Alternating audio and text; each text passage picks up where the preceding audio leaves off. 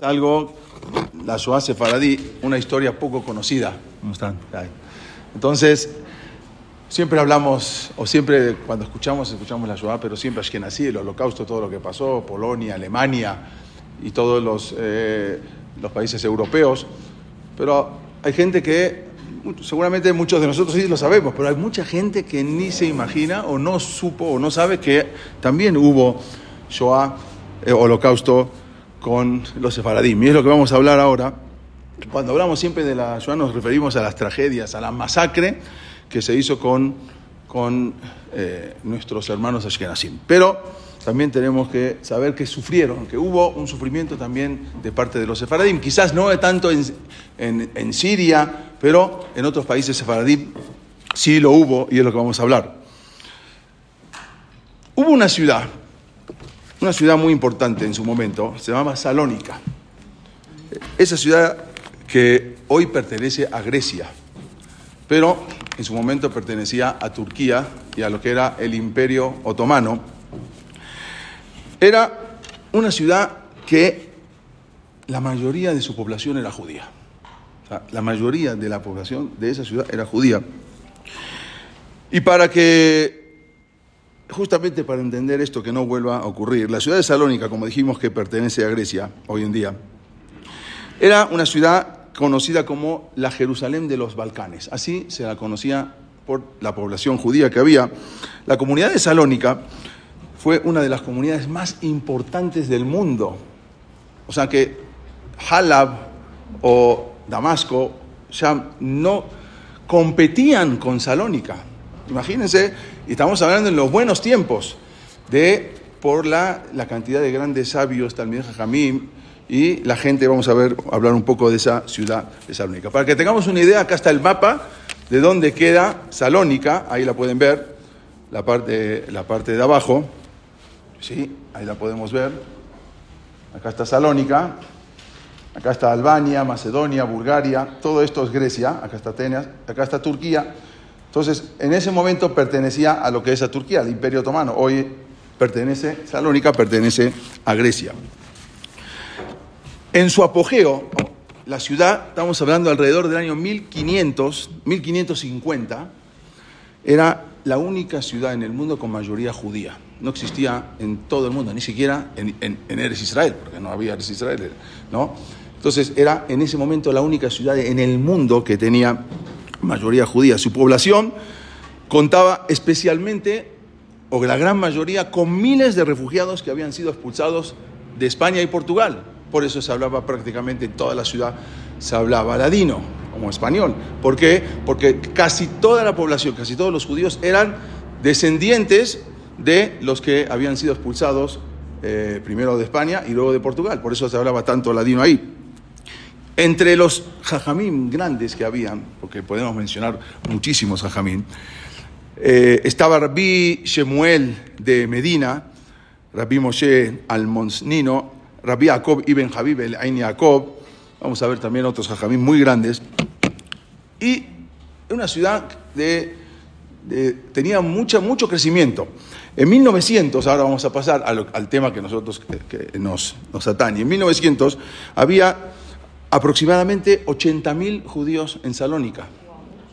¿Sí? Y estamos hablando que quizás Salónica, todo Salónica, no sé si llega a lo que era el distrito, a lo que es de grande como el Distrito Federal. O sea, no era tampoco una ciudad inmensa. ¿Sí? Y había 80.000 judíos en ese momento, de una población total de 173.000. O sea, la población total eran 173.000 habitantes. 80.000 de ellos eran judíos.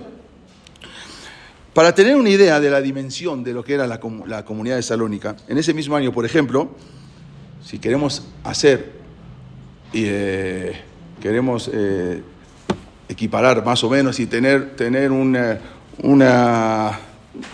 porcentaje para entender más o menos de qué se trataba, en ese momento, de 80.000 judíos que había en Salónica, en Halab, en el mismo momento, había 10.000. Nada más para entender de qué proporción estamos hablando.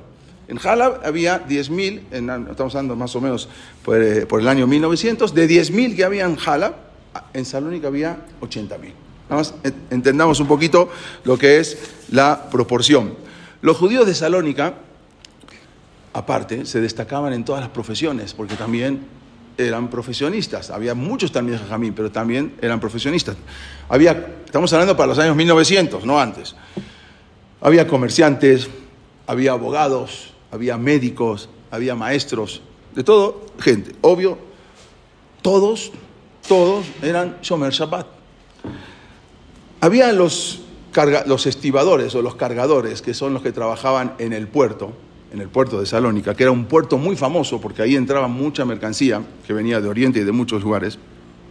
Y el puerto de Salónica era uno de los puertos más famosos del mundo, o sea, con más actividad. Durante el Shabbat, el puerto de Salónica permanecía cerrado. ¿Por qué? Porque todos los cargadores y los changadores y los estibadores que trabajaban y descargaban y cargaban mercancía en los barcos eran judíos que no trabajaban en Shabbat. Por lo tanto, el puerto estaba cerrado en Shabbat. Y todos los barcos que llegaban un sábado tenían que esperar hasta el sábado noche o el domingo, se tenían que esperar en el mar.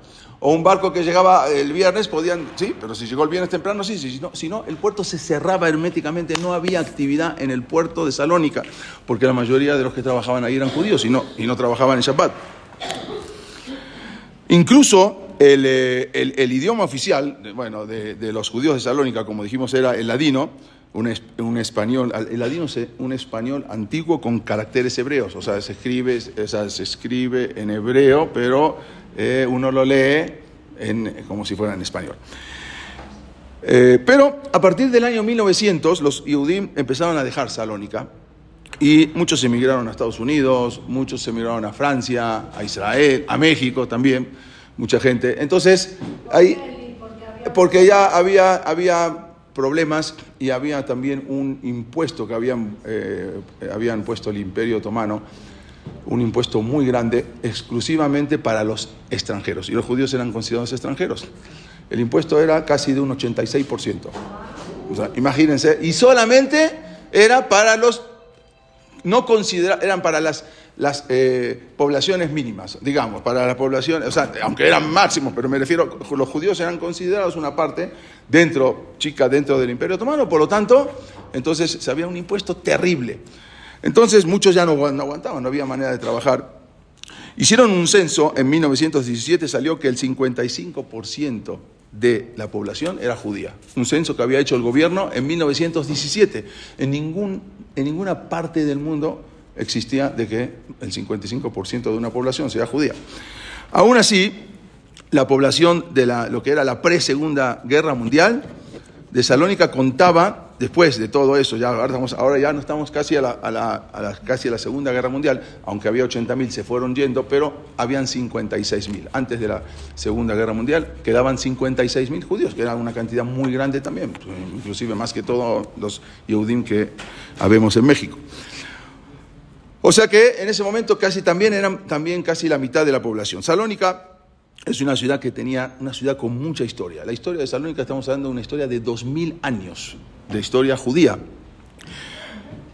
Pasó por los macedonios, después pasó por los bizantinos, los griegos, los turcos otomanos, o sea, fue pasando por varios mandatos, varios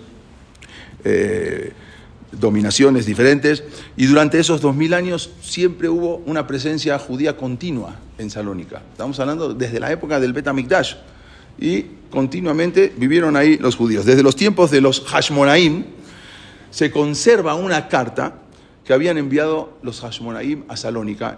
Se conserva hasta hoy en día una carta, tengo la foto de la carta, no sé si la tengo acá, pero bueno. Los Hashmonaim, la época de los Hashmonaim, estamos hablando de los griegos, estamos hablando que apenas era después del segundo, cuando se inauguró el segundo Bet HaMikdash. Hay una carta que habla de un pacto con los griegos que habían hecho los Hashmonaim, donde Jonatán a Macabí, Cohen Gadol, y la nación de los judíos escriben y enviaron una carta para renovar una amistad. O sea, como que después ya habían terminado todas esas guerras, y hay una carta que se conserva incluso de los Hashmonaim. Y los Hashmonaim le dicen a los griegos que habitaban ahí, que durante todos los Hagim, que dice la carta, que durante todas las fiestas judías, no hemos dejado de recordarlos y hacer ofrendas a Dios y pedir por ustedes. O sea, era lo que decían, que como que en las fiestas que se recuerda al gobierno y al presidente o al rey, bueno, es lo que decía en esa carta.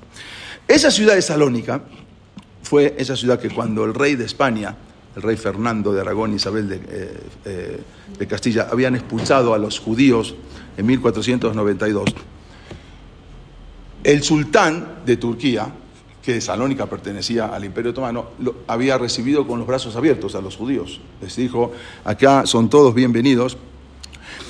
Y él había dicho así: me sorprendo cuando la gente dice que el rey de España, Fernando de Aragón, es un rey inteligente, siendo que al echar a los judíos empobrece tanto sus reinos y enriquece a los míos. Entonces, ¿cómo dicen de que ese rey es muy inteligente? Si lo que hizo es empobrecer a su país, mientras mi país, recibiendo a los judíos, se enriquece. Fue lo que había dicho el sultán de Turquía en ese momento.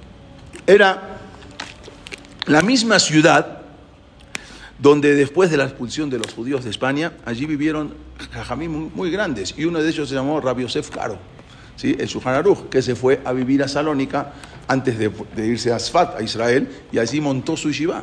Puso una yeshiva. Él salió a los 4 años de Toledo, pero después estuvo en diferentes lugares, pero después llegó a Salónica, y ahí, muy joven, él abrió una yeshiva muy importante, con alumnos importantísimos. ¿Y por qué se fue a vivir a Salónica? Porque él estaba escribiendo una magna obra antes de escribir el Shulchan Aruch, se llama Bet Yosef, una obra que después de ahí escribió el Shulchan Aruch. Entonces, el libro Bet Yosef le tardó 30 años en escribirlo, y por lo tanto era el único lugar prácticamente en el mundo donde había todos libros o un shas completo. En ningún lugar se encontraba. El único lugar donde había una biblioteca con tantos libros y manuscritos judíos importantes, o todo un shas de Gemara completo, era en Salónica. Por eso se fue a vivir a Salónica. Era el único lugar, era el Leikut, vamos a decir, del mundo en ese momento. Y ahí mismo, ahí el Bet Yosef, el Shulchan Aruch, Rabbi Yosef Karo, tenía en su yeshiva como alumnos, uno de sus alumnos que estudiaba en su yeshiva se llamaba Rab Moshe Al-Shich. Otro de sus alumnos era Rab Shelomo El Kabetz, el autor del Lejadodí. Otro de sus alumnos era Rab Moshe Cordovero. Otro de sus alumnos, o sea, eran alumnos de los más picudos, que después se trasladaron todos a Israel, pero eran alumnos impresionantes, todos eran Mekubalim, después jajamim muy grandes. Estudiaban ahí en Salónica con él. En la misma ciudad donde también el Rabbi Jacob, como dijimos, Ibn Habib, escribió un libro que se llama, un libro muy famoso, En Jacob, que hoy en día se estudia en muchos lugares. ¿Y por qué también ahí fueron? Porque ahí es donde se encontraban todos los libros para poder enseñar y para poder estudiar. Entonces ahí podían extraer muchas cosas de esos libros para poder escribir. Como dijimos, también era una ciudad donde el puerto, como dijimos, se cerraba en Shabbat hasta la destrucción de la comunidad en 1943. Quiere decir, hasta 1943 se siguió cerrando el puerto en Shabbat, y no había negocio o tienda que abría en Shabbat. Aún de uno que no sería tan religioso, ni extremista, ni ortodoxo, pero todo el mundo cerraba en Shabbat. ¿No hay judíos ahí en Salónica? Pocos, sí hay, pero nada que vamos a ver. Entonces, todas las embarcaciones de los gentiles de diferentes países sabían de esa ley y respetaban. Entonces, cuando programaban sus barcos para que no lleguen el sábado, y si tenían que llegar, ni modo, se esperaban hasta poder bajar el barco, descargar la mercancía hasta sábado de la noche o hasta el domingo. Esa era Salónica, prácticamente, como dijimos, de origen de España, donde todos hablaban ladino, y esa misma ciudad donde justamente se escribió un libro famoso que se llamó Me'am Loes. ¿Sí? El Me'am Loes, que también se escribió originalmente en ladino, después se tradujo al hebreo y al español. ¿Sí? Esa misma ciudad es la ciudad de Rabbi Yosef Karo, como dijimos, la ciudad era de grandes talmidei jajamim. Este es el puerto donde se trabajaba día de semana, y en Shabbat se cerraba. El famoso libro Me'am Loes, que fue escrito también en la ciudad de Salónica. Entonces, sin embargo, esa ciudad, como dijimos, contaba ahora ya con 56.000 almas, porque ya muchos Yehudim ya se habían ido a partir de 1900, pero todavía quedaba una gran cantidad de judíos, de los cuales fueron deportados, como vamos a ver, de los 56, 45.810 judíos fueron deportados, los demás se pudieron escapar, pero la gran mayoría fueron deportados, y de esos 45.000 solamente se salvaron 1.300. O sea que el porcentaje todavía fue aún peor que Polonia. Si lo vemos en porcentaje, no en cantidad, en porcentaje de Yehudim que murieron en la Shoah, fue peor, fue el número 1 en el mundo, más que Polonia. Primero está Salónica y después sigue Polonia y todos los demás países. ¿El gobierno no quiso protegerlos o no? Ahora, vamos, todo. Ahora, ¿para qué les voy a contar el final? ¿Sí? El 27 de abril, ¿sí?, de 1941, justo es mi cumpleaños ese día, bueno, ahorita, hoy que es 25. El 27 de abril, justamente, no lo vi, ahorita me acordé. Alemania e Italia, que eran eje, porque estaban Japón, Alemania e Italia, invadieron Grecia. ¿Sí? Justamente ese día invadieron Grecia y Salónica, como dijimos, todavía era, hoy en día es de Grecia, era Imperio Otomano, pero ahí se metieron, vamos a ver qué pasó. Y entonces, Italia, mientras los italianos no eran tan malos, pero estaban por Mussolini, estaban arreglados con Hitler, pero los italianos, ¿sí?, ayudaban, porque cada uno se dividió una parte se quedó, ahora vamos a ver, una parte se la dividió Italia, una parte se la dividió Alemania y otra parte se la dividió Hungría, vamos a ver. La parte donde los italianos se repartieron el pastel, Grecia se la repartieron, vamos a ver, acá es cuando entran a Grecia, ahí está el Partenón atrás, pero lo pueden ver, ahí están los alemanes que entrando a Grecia y izando la bandera, obvio, con la esvástica. Ok, acá lo vamos a ver cuando estaba. Vean esto, este es el mapa de ocupación de Grecia. Todo lo que es rojo, ¿sí?, es Alemania. Quiere decir que Alemania se quedó Salónica, ¿lo ven? Y acá también, está acá. Todo lo que es, como veis, como amarillo, es Italia. Entonces Italia se quedó con toda esta parte. Atenas, ¿lo ven? Toda esta parte se la quedó Larisa, toda esta parte se la quedó Italia. Pero hubo una pequeña parte también que se la quedó Bulgaria. ¿Lo ven acá? Esta parte se quedó Bulgaria. Si ustedes ven, en verdad, Bulgaria fue el único país que no entregó, de toda Europa, que no entregó a sus judíos. Lo vimos cuando fuimos ahí con Chan. Pero no entregó a los judíos que vivían en Bulgaria, no los lugares donde conquistaron. A eso sí los entregó, pero rapidísimo. O sea, los judíos que vivían en Bulgaria no los entregó, pero los lugares donde iba conquistando Bulgaria, que había judíos, eso sí, aunque ahorita ya pertenece a Bulgaria, pero esos no son judíos originarios, y a eso sí los entregó.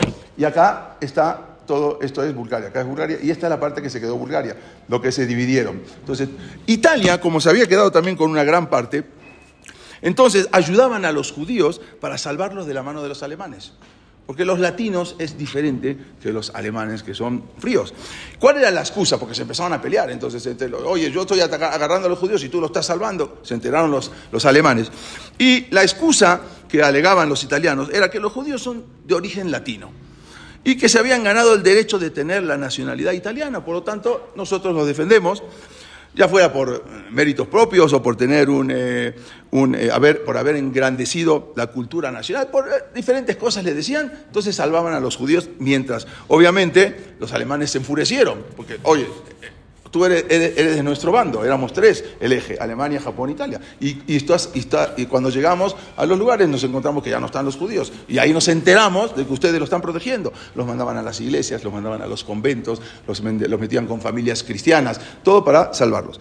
Miles pudieron salvarse en todo lo que era el territorio controlado por los italianos, o sea, donde dominaron a Grecia. ¿Sí? No obstante, había quejas tan fuertes de Alemania, fueron tan grandes que al final tuvieron que conceder algo, entonces tuvieron que entregar a 320 judíos a la SS. Como que no, nosotros estamos colaborando también con ustedes. Y hubo 320 judíos que los entregaron y las SS los mataron, los fusilaron en Roma. Como que ellos, como que tuvieron que demostrar que sí, ellos también estaban. Entonces Grecia, como dijimos, se dividió en tres partes. La parte sur quedó bajo dominio italiano, como lo vemos en el mapa, que era la más fácil de escaparse. La parte norte, incluida Salónica, quedó bajo dominio alemán, como lo vemos en el mapa, y una pequeña parte pasó a dominio de Bulgaria. Había una gran diferencia entre el holocausto que sufrieron los sefaradim de Salónica y Grecia y los demás, porque los sefaradim de Salónica estaban bajo dominio alemán, los otros eran diferentes un poco. Bueno, muchos todavía creen que los nazis, y muchos creen todavía que los nazis se dedicaban a buscar judíos únicamente ashkenazim. Pero no es cierto, eso no es cierto. Tenemos que saber también que los alemanes no hicieron diferencia entre Sefaradim, Ashkenazim, Shami, Halevis, todo. Para ellos todo era todo lo mismo. No porque tocó menos a los Sefaradim, también hubo. Perdón, ¿me ibas a decir? No, habías dicho que en este momento Salónica todavía... Entonces, hay otra de las diferencias de la Shoa Sefaradí con la Shoa Ashkenazí. ¿Cuál es? La diferencia es que fue una Shoa tardía. O sea, no fue al momento cuando empezó con Polonia y con los demás países. Esta fue ya un poco más. Sí, porque cuando los judíos de Salónica empezaron a ser agarrados y castigados, los judíos de Polonia prácticamente ya estaban aplastados. O sea, cuando ya habían acabado con los judíos de Polonia y recién empiezan ahora con los judíos sefaradim de Salónica. Entonces, como fue esto ya, estamos hablando de 1942, 43, ya. Sí, exactamente, justo ahí cuando dominaron.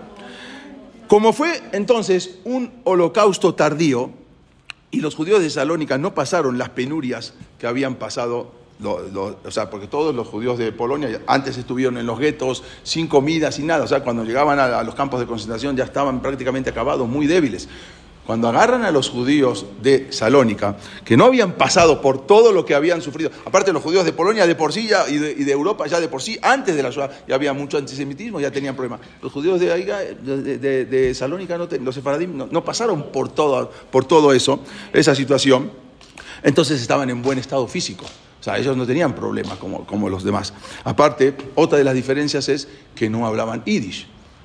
Y cuando llegaban a los campos de concentración no había lo que hablar. Un polaco con un alemán, yudí, otro más o menos, podían hablar un húngaro, pero el judío hablaba en ladino. ¿Y qué va a hablar con un polaco en ladino? O sea, no había comunicación entre los judíos. Cuando luego fueron deportados a Auschwitz y a Bergen-Belsen, los otros judíos polacos, los judíos húngaros, los lituanos, por lo menos tenían un consuelo de poder intercambiar alguna palabra entre los mismos prisioneros. Pero eso no podían ni hablar, no podían ni expresarse con otro judío polaco. Entonces los sefaradim de Salónica eran mirados como raros. O sea, los mismos judíos ashkenazim miraban a los sefaradim de Salónica, los miraban como raros. ¿Cómo puede ser? Griegos, sefaradim griegos. Entonces, están en Polonia, en un campo de concentración. Entonces el aislamiento era muy duro. O sea, para los demás, por lo menos estaban ahí conviviendo. Ellos estaban aislados, era muy duro en ese momento. Sí venían fuertes, pero el aislamiento era muy duro. Por otro lado, al ser que las condiciones de Salónica no fueron tan severas hasta 1943, entonces, aunque estaban los alemanes, ya habían dominado, pero la gente, los Yehudim del Sefaradim de Salónica decían: Salónica no es Varsovia. Y ya estaban los alemanes. Decían: no, Salónica no tiene nada, no es Varsovia. Aquí no puede pasar lo que se dice que pasó en Polonia y en otros lugares. Aquí no, eso no, acá es otra cosa, acá es Salónica, acá no estamos hablando de los Hasidim de Varsovia y de Varsovia, no, acá es otra cosa. Pero realmente pasó igual o peor aún de lo que ellos pensaban, que aquí eso no va a pasar. La Gemara cuenta, y ahora me desvío un poco del tema para volver a entrar en el tema, hasta dónde el honor herido de una persona puede llevarlo hasta los crímenes más atroces. Cuando una persona, o un judío aún, se siente herido. El Talmud nos cuenta de una persona que se llamaba Bar Kamsa. ¿Sí? Esa persona que cuando se sintió humillado porque lo echaron de una fiesta delante de todos, y por más que él pidió y por más que él ofreció algo de dinero, el dueño de la fiesta le dijo, fue invitado por equivocación, porque eran dos apellidos parecidos, Kamsa y Bar Kamsa, y delante de todos lo sacó a un yudí, y él se sintió tan herido, ¿sí?, que ya no hubo barreras. ¿Qué hizo el Señor? Fue y acusó con el César o con los romanos, acusó con calumnias a los judíos, y ahora se transformó este señor en un perseguidor de sus hermanos. Eso lo cuenta el Talmud.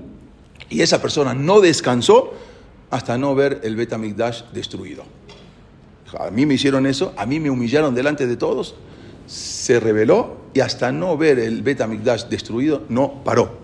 En toda la historia de la Shoah es muy común ver casos de que judíos persiguen a judíos. Vamos a ver Judenrat, vamos a hablar de lo que pasa. Pero cuando judíos colaboran con el enemigo, ¿sí? O cuando judíos entregan a judíos. Hubo muchos de esos casos en toda la Shoa eran colaboradores. Pero en ninguno de los casos fue tan impresionante como un caso que sucedió aquí en Salónica, en la que un moser, o sea, un delator, entregó a toda la comunidad de Salónica. Ese fue un caso que no sé. Pero, desgraciadamente, ese moser era el rabino. O sea, no era. Vamos a ver qué tipo de rabino. Eso fue lo peor. Entonces, era un rabino llamado Tzvi Koretz. Vamos a ver. Este supuesto llamado rabino no era un rabino observante. No era un rabino religioso. Vamos a ver. Cuando los jajamim de Salónica no habían visto con mucha simpatía, porque había entrado la Alianza Francesa en Salónica, también había entrado en Siria, en Líbano, en todo lo que había sido el Imperio Otomano, pero también había entrado acá la Alianza Francesa, ¿sí? Y cuando había abierto sus puertas, era una escuela, él había abierto sus puertas en todo Oriente. Lodi, ¿tú estudiaste en la Alianza Francesa? ¿No? Ahí está. Entonces,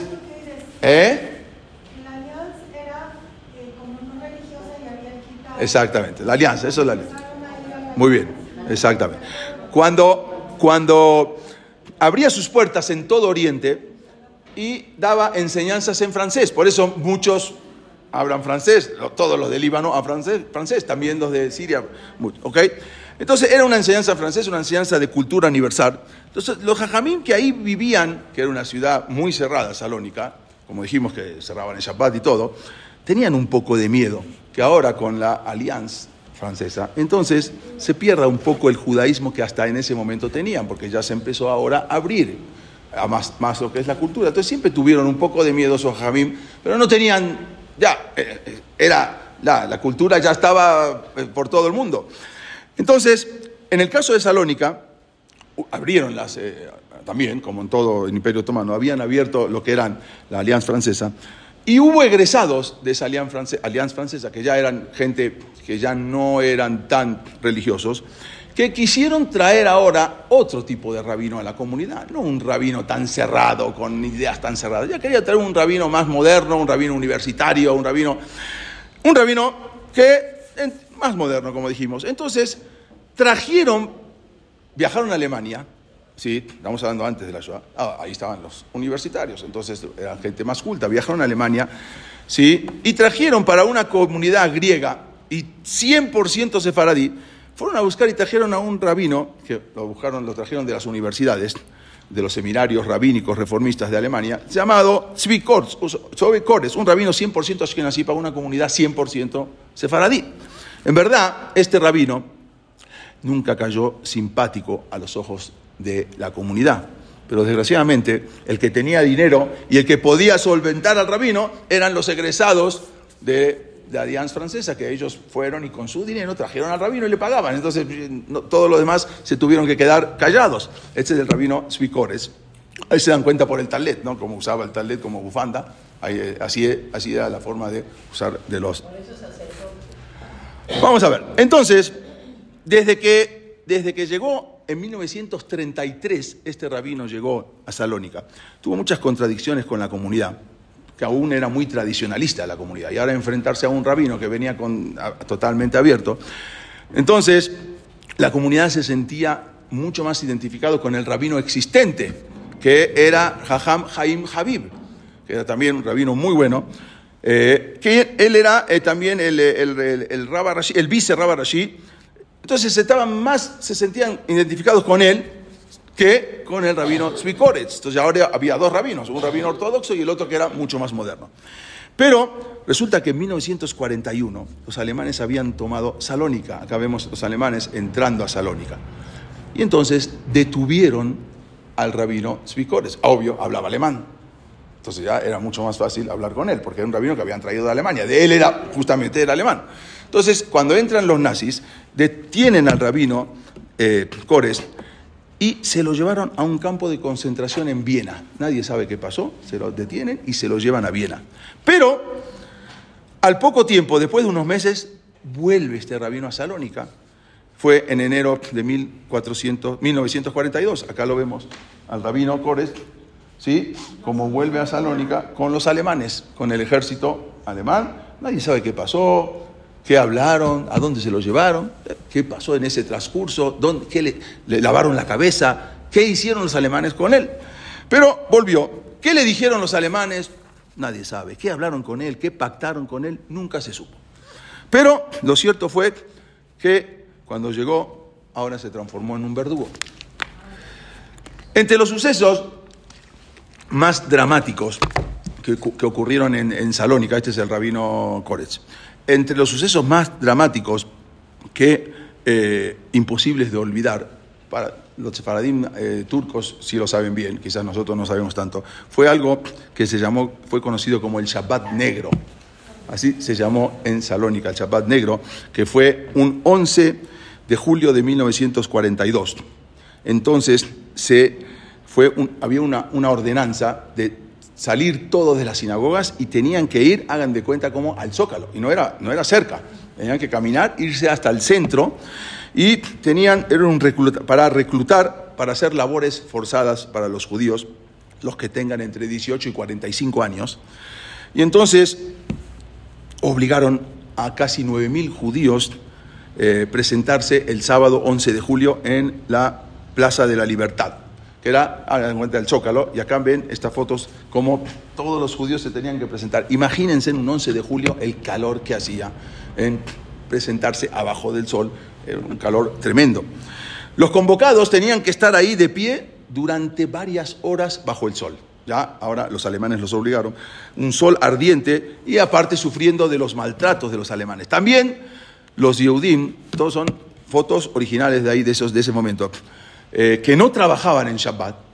Entonces, ahora fueron obligados a presentarse, entonces tenían que ir caminando, y eran varios kilómetros, como dijimos, hasta el centro caminando, y no estaban tan cerca. Hay fotos, como vemos acá, donde se ve que incluso algunos llegaron hasta con ropa de Shabbat, porque salían del Knis y se fueron ahí, algunos llegaron con saco, con sombrero, llegaban ahí, y donde se los obligó en ese momento a quitarse el sombrero y la kipá.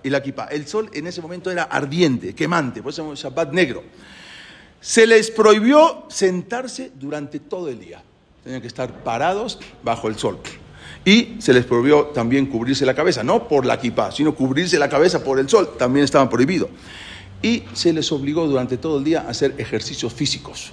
Entonces los alemanes los obligaban a hacer ejercicios físicos junto a los soldados alemanes. Acá lo pueden ver, cómo iban haciendo todos los ejercicios físicos que los alemanes le iban diciendo. Tenían soldados alemanes, así, y había, no todos, eran de 18 a 45 años. Entonces, tenían que imitar los ejercicios que les iban diciendo los soldados alemanes, y cuando no lo lograban hacerlo, entonces recibían latigazos en ese momento. El 11 de julio era un presagio de todo lo que iba a suceder luego. 3 días después, entonces fueron convocados para hacer trabajos forzados. Quiere decir, tenían que pavimentar las carreteras, tenían que echar pavimento en todas las carreteras y tenían que hacer muchos trabajos, y la dieta diaria era de solamente 300 gramos de pan. Es lo que cambió todo. De repente, ahora cambió todo. Después de 4 días, entonces, unos 2.000, entonces fueron de registros, quién sí, quién no, mandaron a 2.000 judíos a trabajar a las carreteras. De repente tenían su negocio y su tienda, y ahora de repente salió que era un empleado del gobierno y iba a trabajar día y noche o día a las carreteras, bajo el sol. En un momento de otro se transformó todo. Y no estamos hablando ni de Polonia, ni de Hungría, ni de Lituania, estamos hablando de una ciudad sefaradí, una ciudad que hacía unos meses todo el mundo tenía su negocio, todo el mundo trabajaba bien, todo el mundo tenía todo, y de repente se transformó. Alrededor de 250 judíos murieron en ese trabajo agotador y con una alimentación tan precaria a lo largo de los 3 meses siguientes. Luego, en diciembre de 1942, también se profanaron más de 100.000 tumbas. Imagínense un cementerio de más de 500.000 matzebot. Acá están los judíos que fueron obligados a trabajar en las carreteras. Acá vamos a ver el cementerio, un cementerio muy antiguo, donde fueron profanadas más de 10.000 matzebot. Los judíos, ahora salió una nueva ley, obvio por los alemanes, los judíos que se enterraran de ahora en adelante o sea, una obligación para la Hebra Kadishá, tenían obligación de primero quitarle los dientes de oro a todos los judíos y entregárselo a los alemanes bajo pena de muerte si no lo hacían. La comunidad judía rescató a los hombres y para eso tuvo que vender, o sea, tenía que rescatarlos a todos estos que ya los habían mandado para trabajar. Entonces la judía juntó a la comunidad judía dinero para poder rescatarlos, ahí, o sea, salvar a esos judíos. Entonces pudieron salvar a varios, pero tuvieron que vender el antiguo cementerio al gobierno, a la municipalidad, para poner ese dinero, poder rescatar a los judíos. Entonces ese antiguo cementerio, que tenían miles y miles de judíos, al final lo tuvieron que vender al gobierno. El gobierno puso lo que hasta hoy en día se conoce como la Universidad de Aristóteles en Salónica. Hasta hoy en día está exactamente construida arriba de un cementerio de casi 2000 años, de Yehudim. Ahí está esta comunidad, esta universidad se llama la Universidad de Salónica, se llama la Universidad Aristóteles. Entonces, como dijimos, tenían que quitarle los dientes de oro, tenían que entregárselos a los alemanes bajo pena de muerte. Los alemanes habían quitado a Shabbatai Saltiel como presidente de la comunidad, lo quitaron a él. Y ahora le dieron 24 horas al mismo rabino, o supuesto rabino, pseudo rabino Kores, para que también él sea presidente. Entonces ahora le pusieron como tú vas a ser el presidente y tú vas a ser el rabino. Vamos a ver para qué. Entonces, y él tenía 24 horas para aceptar el puesto o si no, iban a ver qué hacían con él. Aunque los miembros de la comunidad le suplicaron a Kores, por favor, no lo acepte, no acepte ser también rabino, que es una tremenda responsabilidad que usted va a tomar, no lo acepte. ¿Por qué ahora? Porque si usted va a ser el presidente, también en sus manos va a caer todo el destino de la comunidad. El presidente de la comunidad tiene las listas de todos los judíos. En la comunidad está la lista de todos los judíos, y usted es el presidente de la comunidad. Entonces, Kores les contestó: en Alemania no falta pan ni mantequilla, no se preocupen. Si van a ser deportados, ahí les van a dar bien, los van a tratar bien, les van a dar pan, mantequilla. Yo ya estuve ahí, ya las pasé. Y aunque deporten a los judíos, ¿acaso yo no tuve buen aspecto cuando regresé de los campos de concentración? ¿No me vieron bien? Así, no, van a ir tranquilos, van a volver, no les pasa nada, no se asusten, no tienen ningún problema. Es difícil entender cómo pudo ocultar el destino que les esperaba.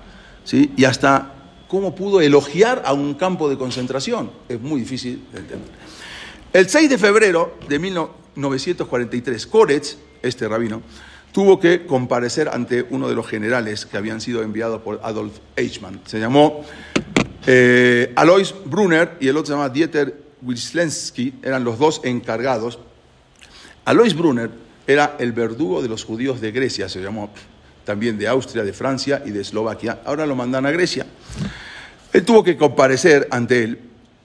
Y ahora, a partir de ahora, en febrero de 1943, los obligan a todos los judíos a usar un brazalete con el Maguen David, cosa que en los Sefaradim nunca se había visto esas cosas, ¿sí? Y era algo inaudito para los Sefaradim. También, una nueva ley se les prohibió a todos los judíos viajar en tranvía. Como había sido también en Varsovia, no podían viajar en tranvía, tampoco podían circular los judíos de noche, cualquiera era bajo pena de muerte. Cada tienda de judío tenía que tener un cartel que decía comercio judío, cosa que tampoco se había visto. O sea, todo lo que había sido en Alemania, ahora lo pasan para Salónica.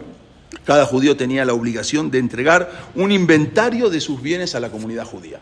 El rabino Kores obligó, o sea, cada judío tiene que ir a la comunidad y entregar todos sus inventarios, todos sus bienes, todo lo que tiene, si tiene un coche, si tiene casa, donde queda la dirección, era una obligación de todos los judíos. Era que había ordenado el rabino Kores, pero obvio, estaba atrás todos los alemanes. Estaba prohibido mudarse de casa, nadie podía mudarse. Cada judío tenía la obligación, como dijimos, de poner un Maguen David en la puerta de su casa. Tenía que poner un Maguen David para que pueda ser perfectamente identificado. Se reunieron entonces la comisión directiva con el rabino Kores y le proponen, por favor, pídele a los cristianos ayuda. A ver, o sea, los griegos, está bien, estos son los alemanes, pero vamos a pedir ayuda como pidieron ahí a los italianos, vamos a pedir. Entonces, él se negó rotundamente de pedir ayuda a los cristianos. Pero, entonces, los alemanes le piden a este Kores una lista de todos los judíos de Salónica. También le habían pedido al departamento municipal de Salónica. O sea, se la pidieron a pseudo rabino Kores y también le pidieron la misma lista a la alcaldía. Dame una lista de todos los judíos, ¿sí? Pero la alcaldía no judía, ¿sí? La alcaldía griega, tratando de ganar tiempo, dijeron que tardarían 3 meses en poder recabar todos los datos de los judíos. Kores la entregó en 4 días. O sea, esa lista que la alcaldía dijeron que van a tardar 3 meses, Kores en 4 días entregó la lista de toda la comunidad. O sea que utilizó toda la estructura de la Keilah para destruirla. No, antes sí, ahora ya no. Para eso, para poder entregar esa lista, trabajó día y noche con un entusiasmo demente para poder entregar esa lista. Cabe agregar también que se trataba de un hombre muy culto, tenía varios doctorados en varias universidades de Alemania. Un sacerdote griego, se llamaba el sacerdote Popodópulos. Él dijo así: la entrega de la lista fue el error más grave de los judíos, porque podían no entregar esa lista, pero la entregó. No se puede entender semejante horror. Luego obligó a los judíos a trasladarse a un gueto. Ahora se tenían que mudar todos a un gueto que habían preparado los judíos.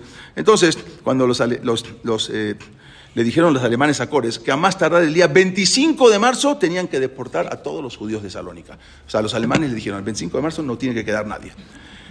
Kores les dijo a los alemanes, yo voy a lograr que sea antes del 25 de marzo.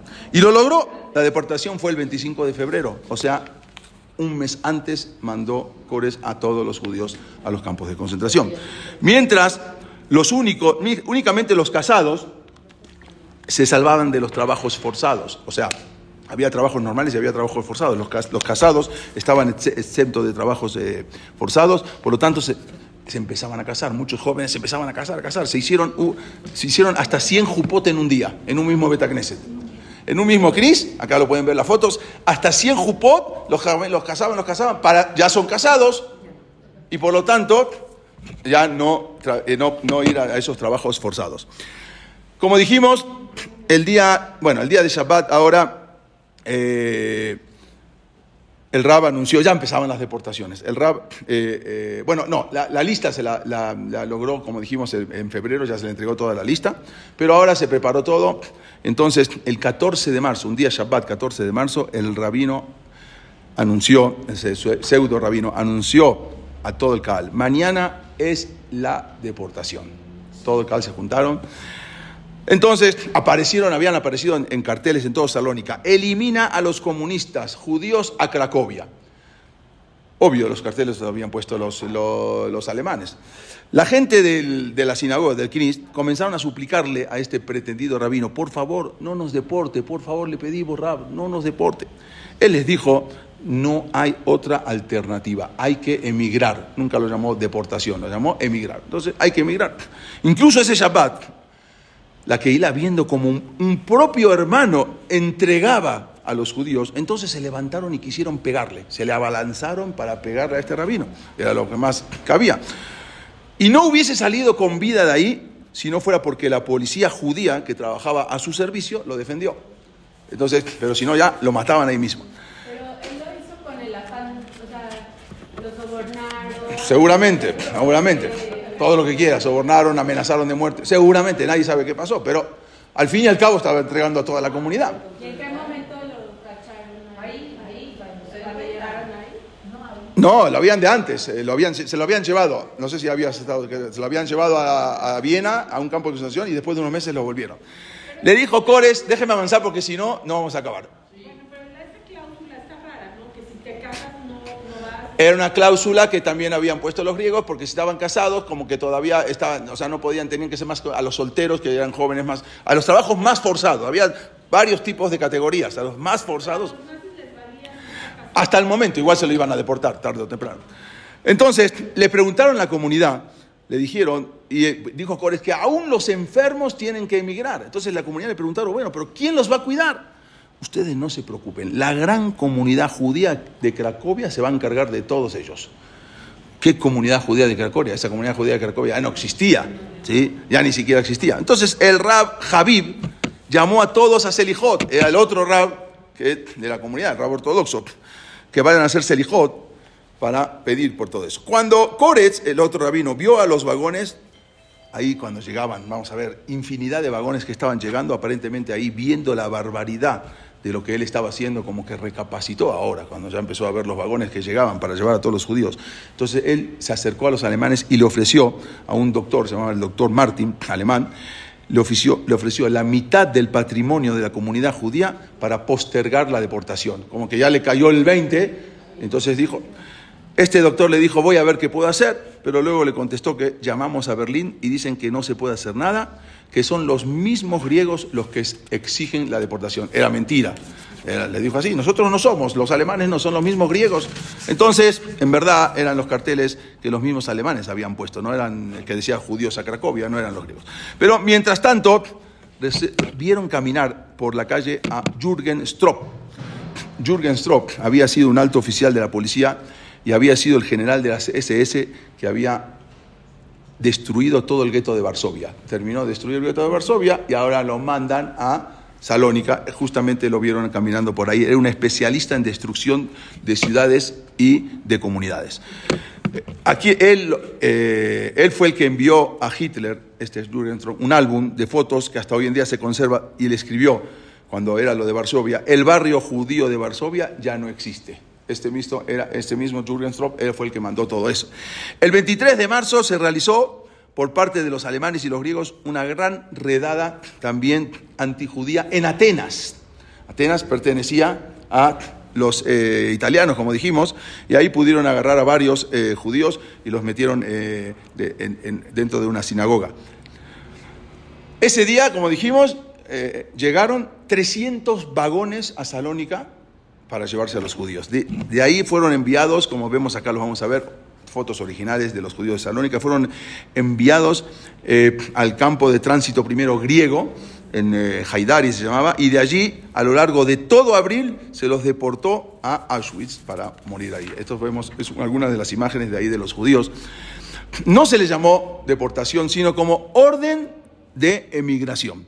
La carta que envió a la comunidad para que se preparen para la migración decía lo siguiente: a todos los correligionarios, prepárense para partir.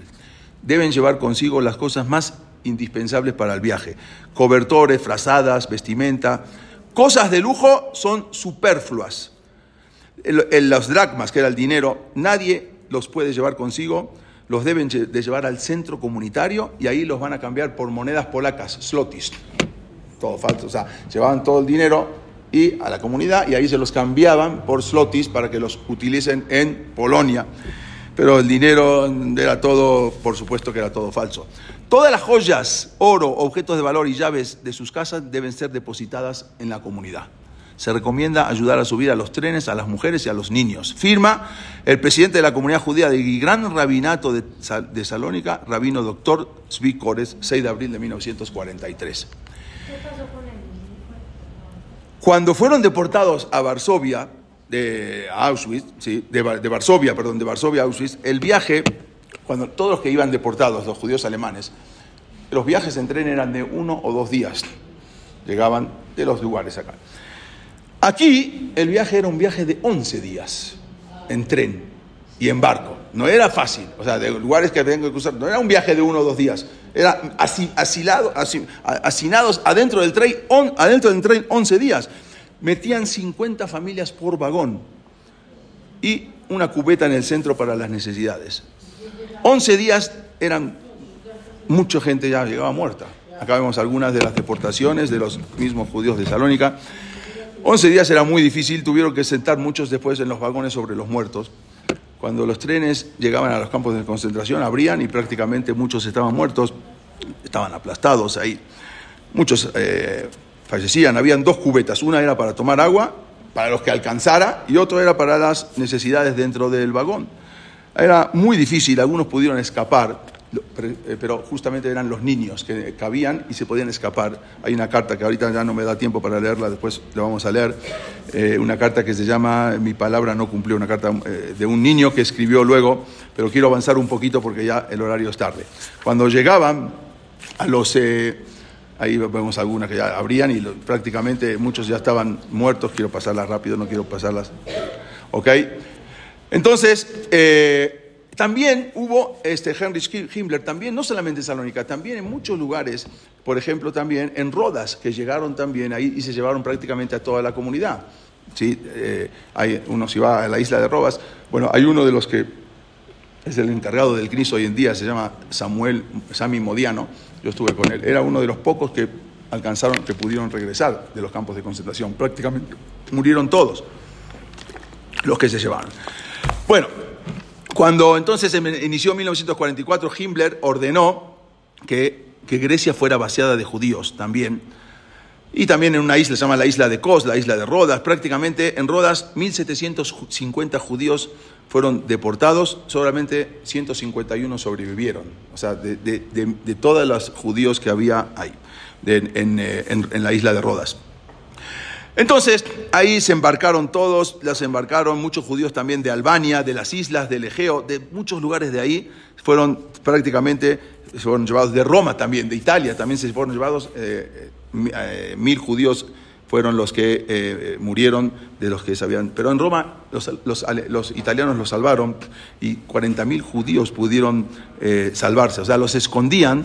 De los 50.000 judíos de Roma, pudieron esconder a 40.000. 10.000 fueron llevados a los campos de concentración, porque ahí estaban, aunque estaban aliados con los alemanes, pero al final eran los mismos italianos los que estaban ahí. Tenían que atravesar lugares hasta 14 días de viaje. Fue algo impresionante lo que llegó ahí. Pero el problema era que cuando llegaban, los judíos eran fuertes, los judíos de Salónica. Entonces los pusieron a trabajar en un trabajo que se llamaba el Sonderkommando. O sea, ¿alguna vez escucharon? El Sonderkommando eran los que se encargaban de una vez que pasaban por las cámaras de gas, sacaban ya muertos y los quemaban y les sacaban todas las cosas. Y eso era el trabajo que les daban a los judíos de Salónica. Porque como eran fuertes, fornidos, entonces ellos se encargaban de hacer todo ese trabajo. Muchas veces se encontraban con su propia familia. Y hay una película que se llama Saúl, creo que justamente habla de eso. Estos eran los del Sonderkommando, que todos eran los mismos judíos que se encargaban de todo eso, obligados. Obvio que después de eso, ellos vivían, les daban bien, les daban comida, todo, hasta unos meses. Después hacían cambio y los mataban también. 3 meses tenían para subsistir los del Sonderkommando, Claro, ellos mismos tenían que separar los cadáveres que estaban abrazados unos con otros dentro de las cámaras de gas. Entonces, después ponían en un pequeño vagón, se los llevaba, se los conducía directamente a los hornos. Y entonces era muy fuerte para esos trabajos, tenían que introducir sus cuerpos y dejarlos ahí 3 minutos para sacarlos. Hay una película que se llama El hijo de Saúl, que justamente habla del Sonderkommando de judío y que justamente cómo se encontró un señor con el cadáver de su propio hijo que tenía que meterlo. Es una película que se llama El hijo de Saúl. Justamente habla de eso la película. Entonces, los Sonderkommando estaban aislados para que ellos no cuenten lo que sabían. Entonces, ellos los aislaban. Sus trabajos solamente, ellos tenían una vida solamente de 3 meses, porque a los 3 meses hacían un recambio. Sin que ellos supieran, ya los mataban, los metían en los campos en las cámaras de gas, le decían que metan y al final los encerraban y los mataban, o sea, no se esperaban. Algo tremendo. Una vez me contó el Rabdines que cuando su mamá tenía 9 años, la mandaron a limpiar los baños. Le dijeron que solamente era un trabajo donde máximo podía vivir 3 meses. Tenía 9 años ella. Entonces ella dijo, ¿cómo? ¿Me van a matar? Le preguntó. Le contestaron, 3 meses aquí es muchísimo tiempo de vida. ¿Ves esa chimenea? Todos ustedes salen por ahí. Así le contaron a la mamá, me contó. Bueno, la gente del Sonderkommando tenía mucha comida, porque toda la comida que traían en los trenes se las daban ¿a quién? A las del Sonderkommando, y ellos para que vivían solamente 3 meses, como dijimos, después los mandaban. Pero ellos, lo más importante para ellos era emborracharse, se emborrachaban. ¿Por qué? Porque el trabajo que tenían que hacer era muy difícil, entonces ellos mismos se emborrachaban, o se echaban agua ardiente, o lo que sea, al té, y eso los relajaba, era la única forma que podían dormirse después del trabajo que hacían. Entonces ya borrachos, hasta la jornada del Geinam del día siguiente. Cuando ya se acercaban los 3 meses, sabían que en cualquier momento ya llegaba su fin, porque sabían ellos.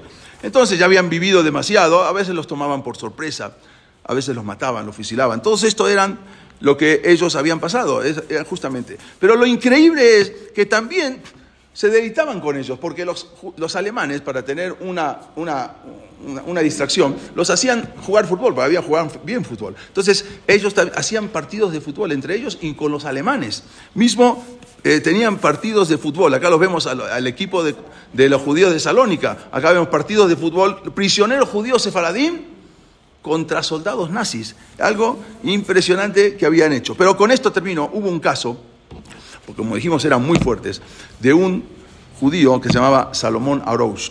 Él había nacido en 1923 y desde niño le gustó boxear y se hizo un boxeador. Su papá era estibador del puerto, eran muy fuertes. Bueno, tuvo una ayuda profesional, al final llegó a convertirse en el campeón de peso medio a los 17 años en Salónica. En 1939 ya contaba con un récord de 24 triunfos por nocaut. O sea, era lo vemos acá, Salomón Aroush, el boxeador de Auschwitz. Él combatió, ya incluso ganó un título de peso pesado. Ese mismo año lo apodaron así, el bailarín del ballet, porque la forma que se movía en el ring para combatir. Sin embargo, su carrera deportiva quedó truncada, y su vida en peligro, porque ahí llegaron los alemanes, fue cuando llegaron los alemanes a Salónica, y entonces ahí los empezaron a deportar. Y a uno de los deportados también fue él. Él tenía 20 años, cuando un 15 de marzo de 1943, él y toda su familia los trasladaron a Auschwitz.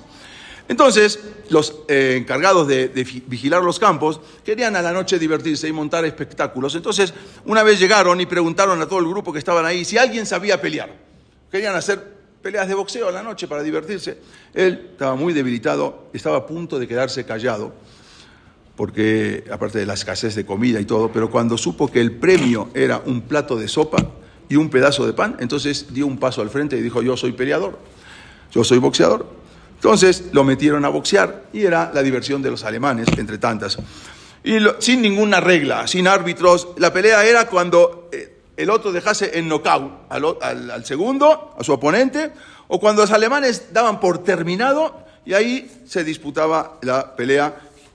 A veces, y él, como era muy fuerte, en el primer round ya noqueaba a todos los demás, pero eran sus propios hermanos judíos que los noqueaba, porque no hacían pelear con los alemanes, obvio.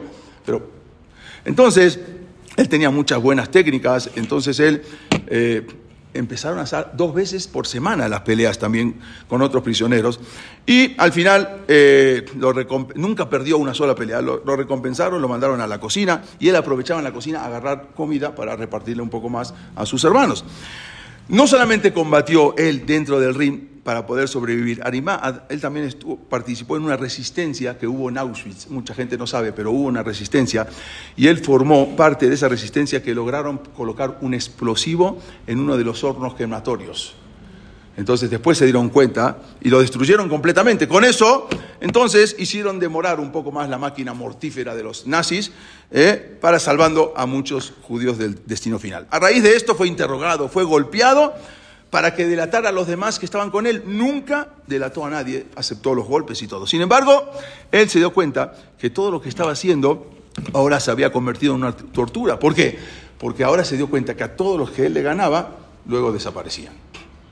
Quedaban tirados por nocaut, ya no servían, directamente a las cámaras de gas. Quiere decir que él, a los que le pegaba y a los que tiraba por nocaut, a los otros ya los mataba. Entonces se dio cuenta, y él sabía que él estaba peleando por su vida, pero se dio cuenta que con sus victorias condenaba a los demás hermanos a la muerte.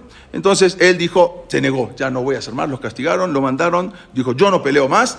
Lo trasladaron a otro campo, Bergen-Belsen, donde ahí lo pusieron en trabajos forzados, y ahí después conoció a una mujer llamada Marta Igiel, que después más adelante se casó. Y al final pudo salvarse. Y este Salomón Aroush se salvó y no murió en las condiciones que estaba. Cuando él fue liberado, fue a buscar a toda su familia.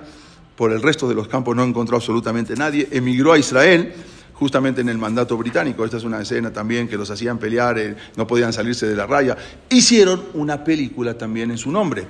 ¿Sí? La película como peleaba él. Acá lo vemos después que él fue al campo de concentración ya de mucho más grande, y le hicieron, para explicar todo cómo pasó para hacer la película, ¿sí? La película se llama El triunfo del espíritu, ¿sí? Triunfo del espíritu, le hicieron una película que es toda la vida de este señor, cómo tenía que pelear adentro.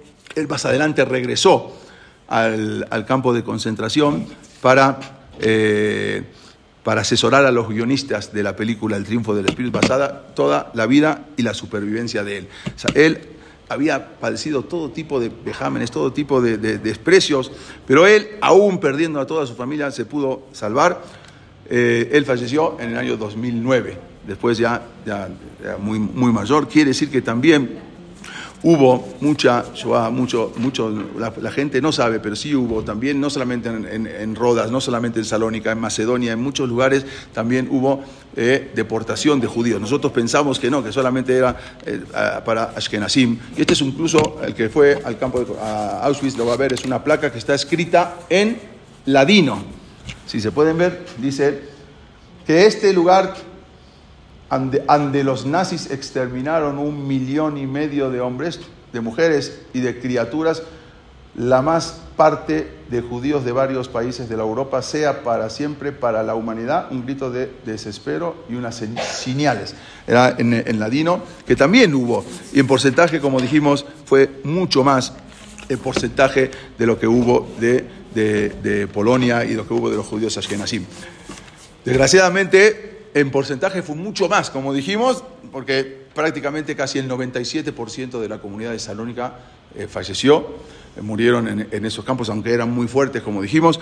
Pero a veces uno piensa, no sabemos, sí, por los ashkenazim, no, también fue de los sefaradim. Si nosotros los sefaradim de otros lugares nos salvamos, es Minas Shamayim, pero también, pero como dijo acá el Rabbi Israel Espira, dice, durante la guerra nuestra gente fue odiada indiscriminadamente, simplemente por el hecho de ser judíos.